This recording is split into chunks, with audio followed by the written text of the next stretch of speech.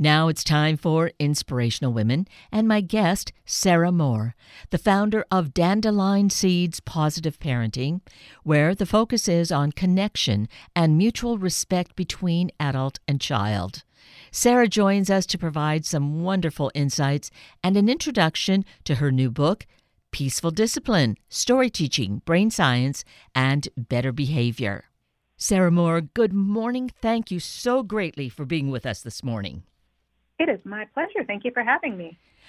I am very excited and so hopeful, inspired, if you will, to have this opportunity to share you and your work with our listeners, with our audience, because the work that you're doing with family, with parenting, with positive parenting, and now with a new book that I think is going to really be a wonderful and important resource or tool for anyone and everyone. Peaceful Discipline, I think, will really be there, I think, or should be at everyone's fingertips, don't you think?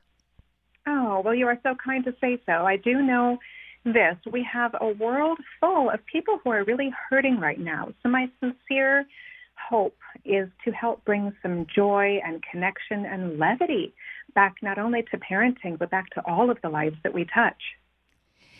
And you're right. We are just struggling in so many ways.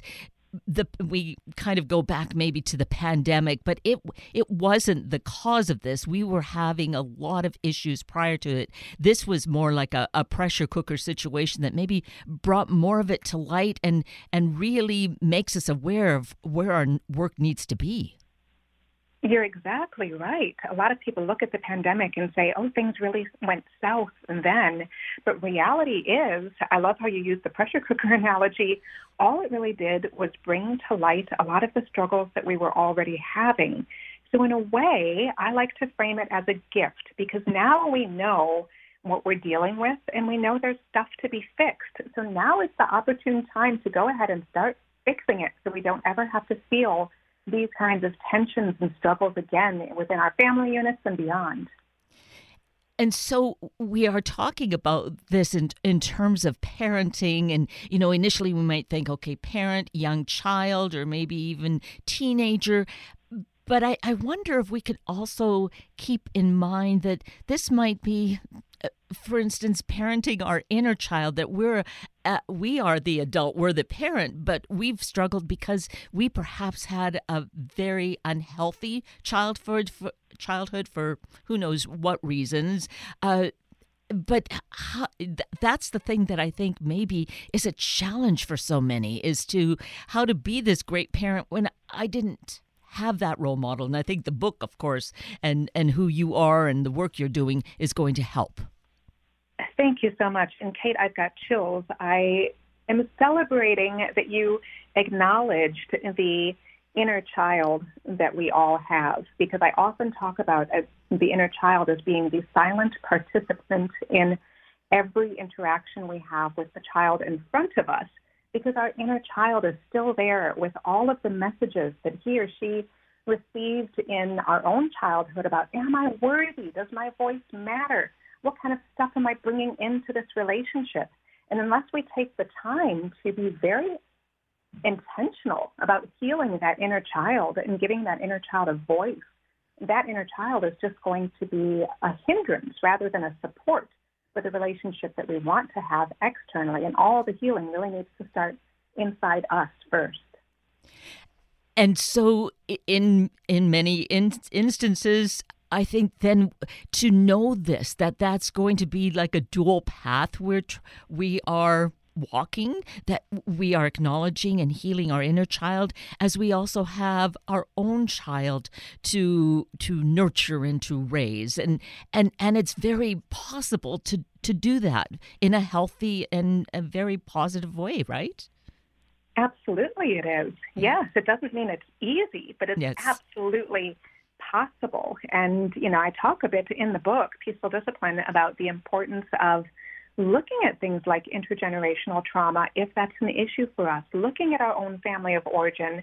We might have grown up and decided, well, I turned out fine, but my invitation to parents and caregivers is to ask the question, could I have turned out more fine if I had the deeper level of support that I was truly needing as a child? And if so, how can I provide that level of attunement, responsiveness, unconditional love, and compassion, and empathy, and all good things to the child in front of me? I want us to be more fine with every generation going forward. Yes, I love that we can say, oh, I'm healthy, but we can always be healthier. And just always growing and becoming more of who we were meant to be. Not that things are bad, but that's the thing. In some cases, they are kind of grim, and that too. I want to see how we can heal that and provide support to help all of us move forward together. That it takes all of us. It does. It does. And it takes choosing healthy relationships around us. It takes, self-acceptance in ways that are truly radical. We really have to be able to let go of many of the narratives that we had about ourselves when we were growing up. For example, when I hear really often from any adult, doesn't even have to be a parent, but any adult, if they start to show emotion, first thing they do is apologize. Say, oh, I'm so sorry, I shouldn't be crying, or oh, I'm so sorry, I'm having this big reaction. What if we were able to meet ourselves with grace and compassion and say, you know what? Your tears make sense. You're supposed to cry. You're supposed to feel. You're not too sensitive. There was nothing about you that was ever too sensitive. What you're being is human. And I think step number one really begins with accepting all of our emotions as messengers and as helpers. They are here to tell us that we feel something and that we need something. And if we can welcome them as messengers, that is the first step toward healing not only our inner child, but also the child in front of us, because when the child in front of us starts having their big feelings, there will no longer be any part of us that says they shouldn't be feeling that because that's not a safe emotion. All emotions are safe. It's what we do with those emotions that becomes the critical point to consider. Yes, and I think that's where where there is so much hurt, so much pain, and stuff that is erupting that's not positive in our world, is where that's not acknowledged, and I don't know what's going on, whether people just want to ignore it or they feel they should be different and therefore they stuff it and become perhaps more negative, more angry about things. Oh, exactly. Yes. And it's one of the reasons that we need to be so intentional about accepting our emotions, because I don't know about you, Kate, but I firmly believe that the world does not need more angsty adults with all of these repressed emotions that, are just looking for an outlet. Where can I explode? Where can I let out my big feelings? Whatever. Instead, we can befriend our emotions and model for our children how to do that as well. And suddenly you have a whole society of people who says, I make sense, and I get to feel how I feel, and I get to express my feelings in ways that do no harm. And that is really the crux of peaceful discipline and of nonviolent communication in general. It's I get to show up for you in ways where I can teach you, ways that I can model the kind of behavior I want to see without blaming you, without shaming you, without making you feel worse for being or feeling whoever you are or whatever you do. So this book, Peaceful Discipline, subtitle, Story Teaching, Brain Science, and Better Behavior, then captures the essence of where this is coming from and what we can learn. And it's something that, most of us, I dare say, didn't learn. And that's why having it available in this way and approaching it, whether it's just on our own or particularly if we are a parent and want to create this better future and give our child that better foundation so that they are that much further ahead. Exactly. Yes. Some people ask me, well, what's the better behavior? Is this just a book about how to control our children? Absolutely not. Better behavior goes both ways. It's not only the child's behavior, but frankly, it's the adult's behavior too. And I do it in a way that hopefully comes across as completely non-judgmental, completely supportive. In fact, quick little tidbit here, when I told my very own daughter, who's 9 years old, that I was writing a book about parenting, her first question to me, ever so innocently, was, Mama, is it about how to make mistakes? Because you're really good at that. Oh, no. And of course, I cracked up and I said, well, sweetheart, thank you. I appreciate that I'm good at making mistakes and hopefully repairing from the mistakes too. And I actually do talk a lot in the book about mistakes that I have made. So I want to normalize for parents that there's no such thing as perfect parenting, and that repair is such an important part of parenting and living well with other humans. We're going to mess up, but what do we do with that? So the better behavior isn't just about our kids. It's about how can we learn about our own brains and our own brain development, our children's brains and child development, and use this information for the greater good.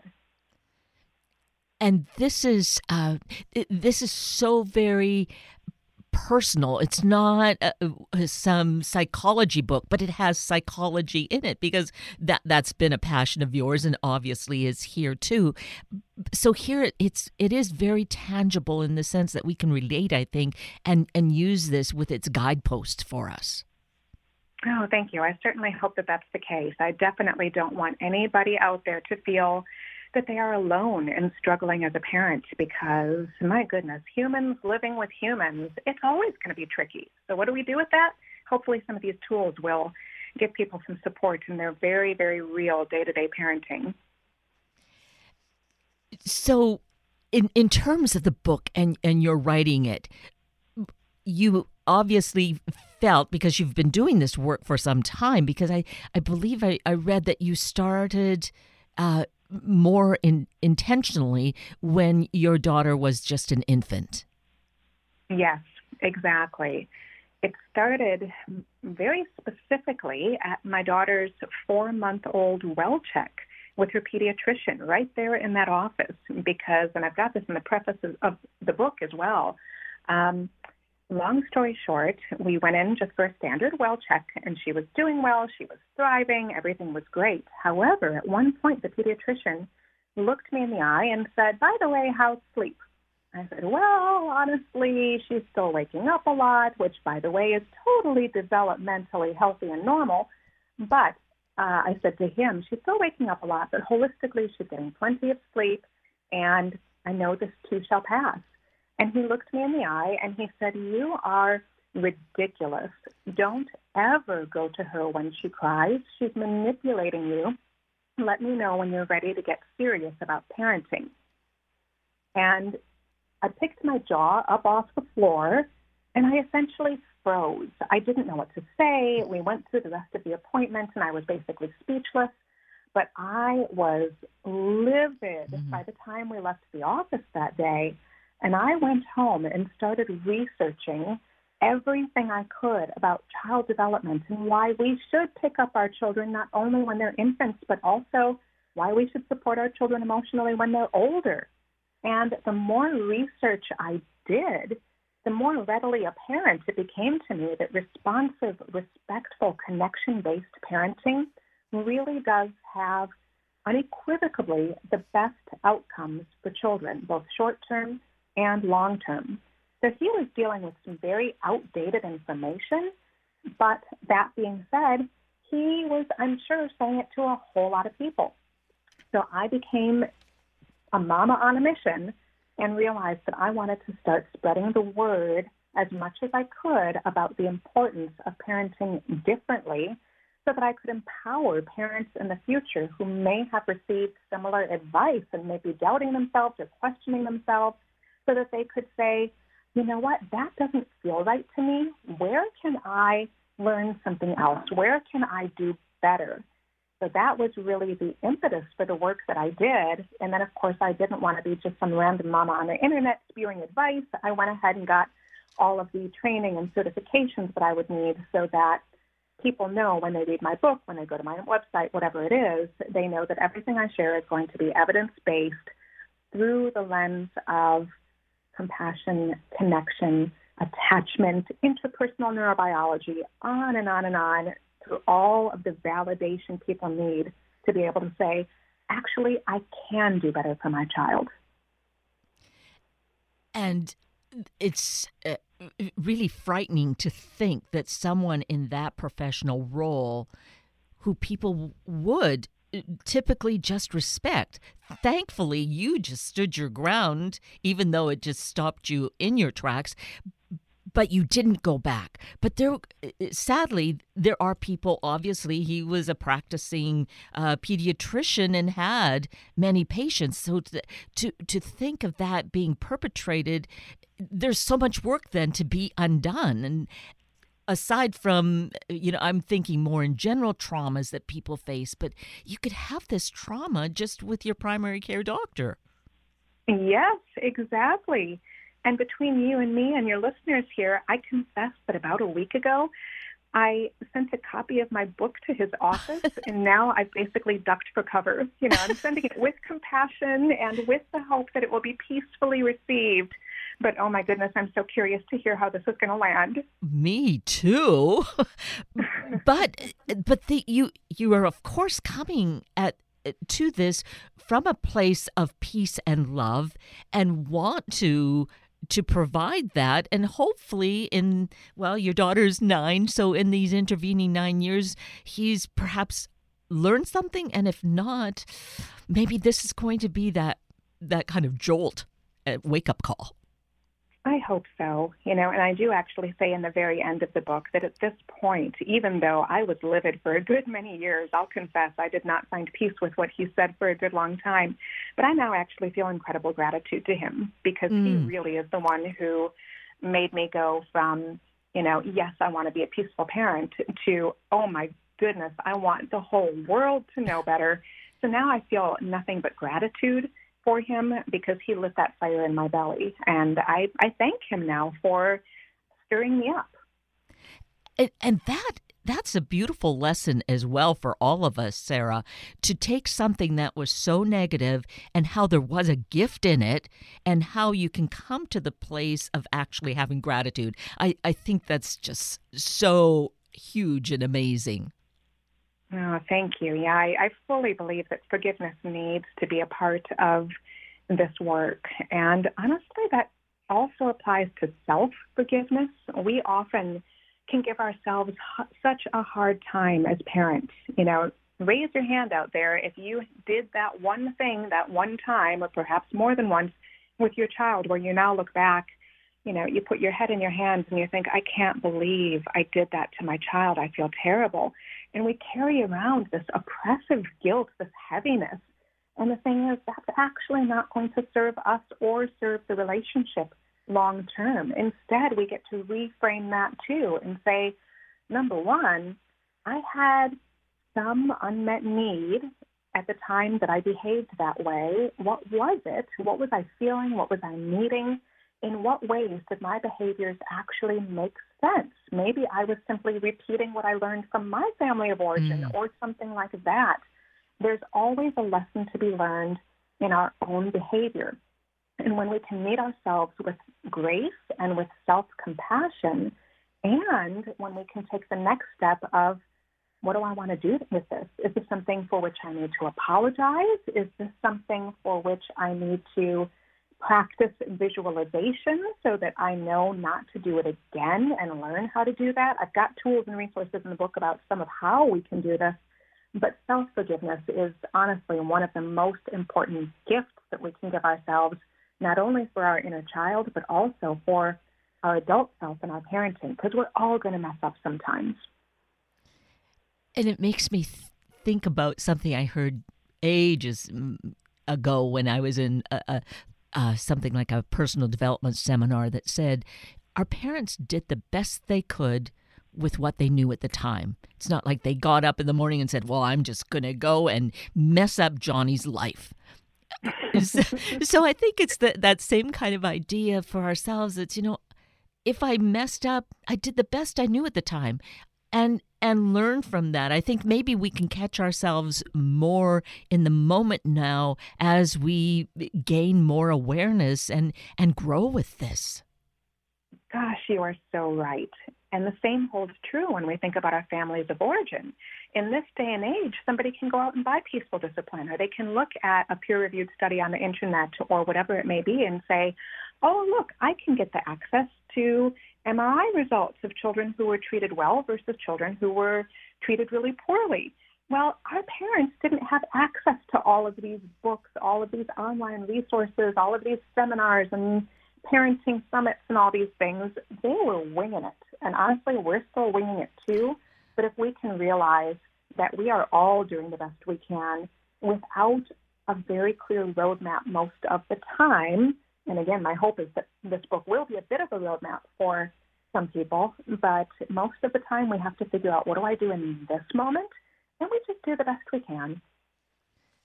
Yes, and as you've said, to be gentle with ourselves, to treat ourselves compassionately. Sometimes we can really beat ourselves more than we would to someone else, to a friend, a neighbor. So that's really important to keep in mind.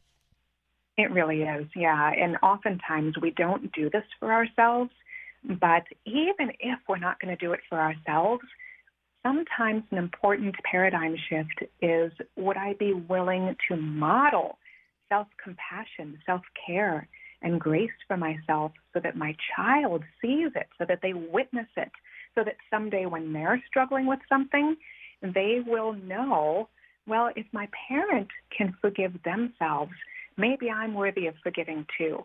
And that is one of the keys to raising healthier, more resilient children who are able to accept their mistakes and learn from them rather than shame themselves for them.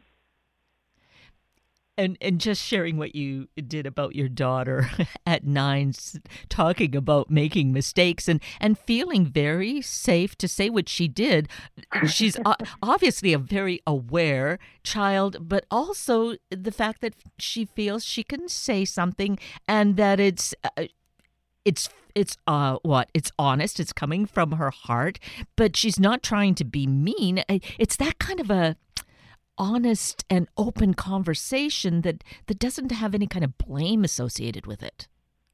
You're absolutely right. At this point, I sort of joke to myself that she has pretty much become the peaceful parenting police for me, because in those moments when I do step out of line and I do something or say something that isn't as gentle or as compassionate as I would like to be, she's the first one to call me out on it. And fortunately, I don't take myself so seriously that I have to be right and I have to prove her wrong or whatever. Instead, I get to say, wow, this actually is a gift, and it becomes a virtuous cycle. Because then when she challenges me to be more peaceful, I become more peaceful, and she learns that her voice matters. She gets to stand up to people who aren't gentle with her. And in this way, she's going to change the world, as is every other child who is out there in the world today and feels the emotional safety to be able to stand up when something doesn't feel right to them and say, hold on, something needs to change here, and I'm not going to stand for anything less than we deserve. And to feel safe in that is so critical, because it's so easy with so much loud, angry shouting going on around to feel like one needs to cower. But to learn this at home, how to say something in such a kind, and you use the word kindness, which I love so much in the book, but being kind in it, she is learning that. We want all of us to learn that so that we can model it and create that in our world. That's where we get to a peaceful place. Exactly. It really does create a ripple effect, because what we do in raising children in this way is we raise change makers. We raise children who will say, you know what, those people over there don't deserve that treatment. Let's do something about that. And it's incredibly empowering to watch these children know that they don't have to stand for anything other than respect and love and compassion and fairness and all of the things that we want them to stand up for. It's incredibly powerful. So, in thinking about sharing with our listeners another, I think that this story was a great one. Something else that might be a takeaway to try and begin a step in that direction of communication of the storytelling to really build this more peaceful future. Yes, absolutely. And there are really lots of different ways that we can use stories. We as humans are natural storytellers. So before anybody thinks, uh-oh, I'm out, I'm not creative, actually come back, because if you have a brain, you have a part of your brain called the hippocampus, and your hippocampus is what creates memories. It's what creates the narrative around every memorable interaction that you have. And in the book, I do talk about how we can use stories. They can be factual, they can be fictional, they can be from books, they can be from real life. It's all fair game. But we can use stories to help prepare our children for things that are coming up, be it something that's a new event or a type of behavior that we're going to expect for something they haven't experienced before, or what have you. We can use stories in the moment when our children's behavior might be going sideways or they need supports in some ways. We can use stories then, and oftentimes those stories take the form of play, and I talk in the book about how to do that. And we can also use stories retroactively for healing. Perhaps something didn't go as planned, or perhaps there was a loss or a potentially traumatic event. When we use stories effectively, we can help our children create what's called a coherent narrative, which basically means we help them make sense of the story. And by the way, inner child comes in here too, because we can create a coherent narrative for ourselves and heal. And when we do this, rather than carrying around toxic shame, we can actually learn and heal from our life experiences so that they can become teachers instead of things that harm us down the road. So I've got all the details of how to do it and specifically what it looks like in the book. But there's basically never a time when it doesn't work. And even better, although the book is generally geared to parents and caregivers of younger children, the concepts never expire. My husband is 52 years old, and I use them with him all the time. So it's really magical that way.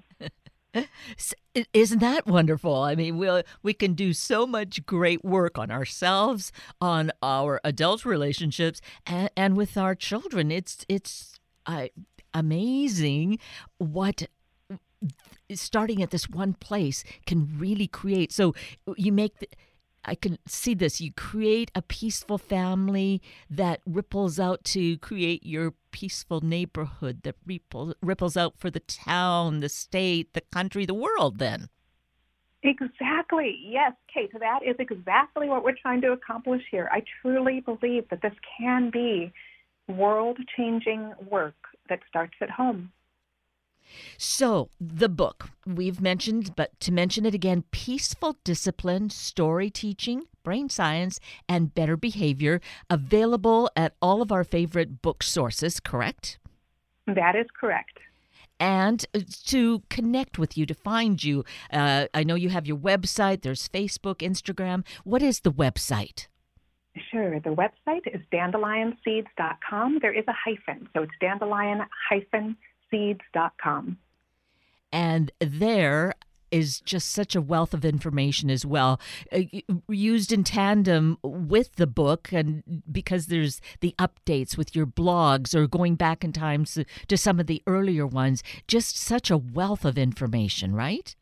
Oh, thank you so much. I really appreciate that. And I also do have more than 40 mini courses that are video-based, generally very short, very accessible, because I know that there is a certain percentage of the population, and especially a lot of dads, not to generalize, but a lot of my clients for the mini courses are dads or other people who say, I don't have time to read a whole book. Where else can I get information? Well, I certainly recommend the book, obviously, but I've got these little snippets and video mini courses that are accessible for people as well. And that's accessed through the website, right? Exactly. Great.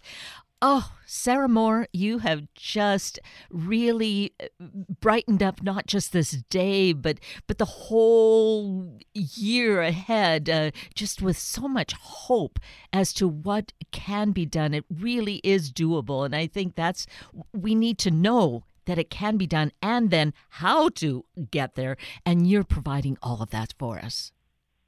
Thank you so much. You are so kind, and I really appreciate you and everyone out there who is willing to take the first step to healing whatever needs to be healed. You are doing life-changing work. And thank you again, Sarah Moore. It's been just so wonderful, and I look forward to having further conversations with you. Likewise. Thank you so much. That brings us to the end of a very full hour of Inspirational Women with Sarah Moore and Sunday Morning Magazine with Dean Regas. I'm Kate Daniels, your host, and I greatly appreciate your sharing this hour with me and these special guests. For details you might have missed or information you'd like to know, please just send me an email, kated@warm1069.com, and I will get right back to you. Also, if you'd like to listen again or to share these important stories with your family and friends, find the podcast on our Warm 1069 webpage. Just click on the podcast tab, then either of the show names, and then look for the guest names.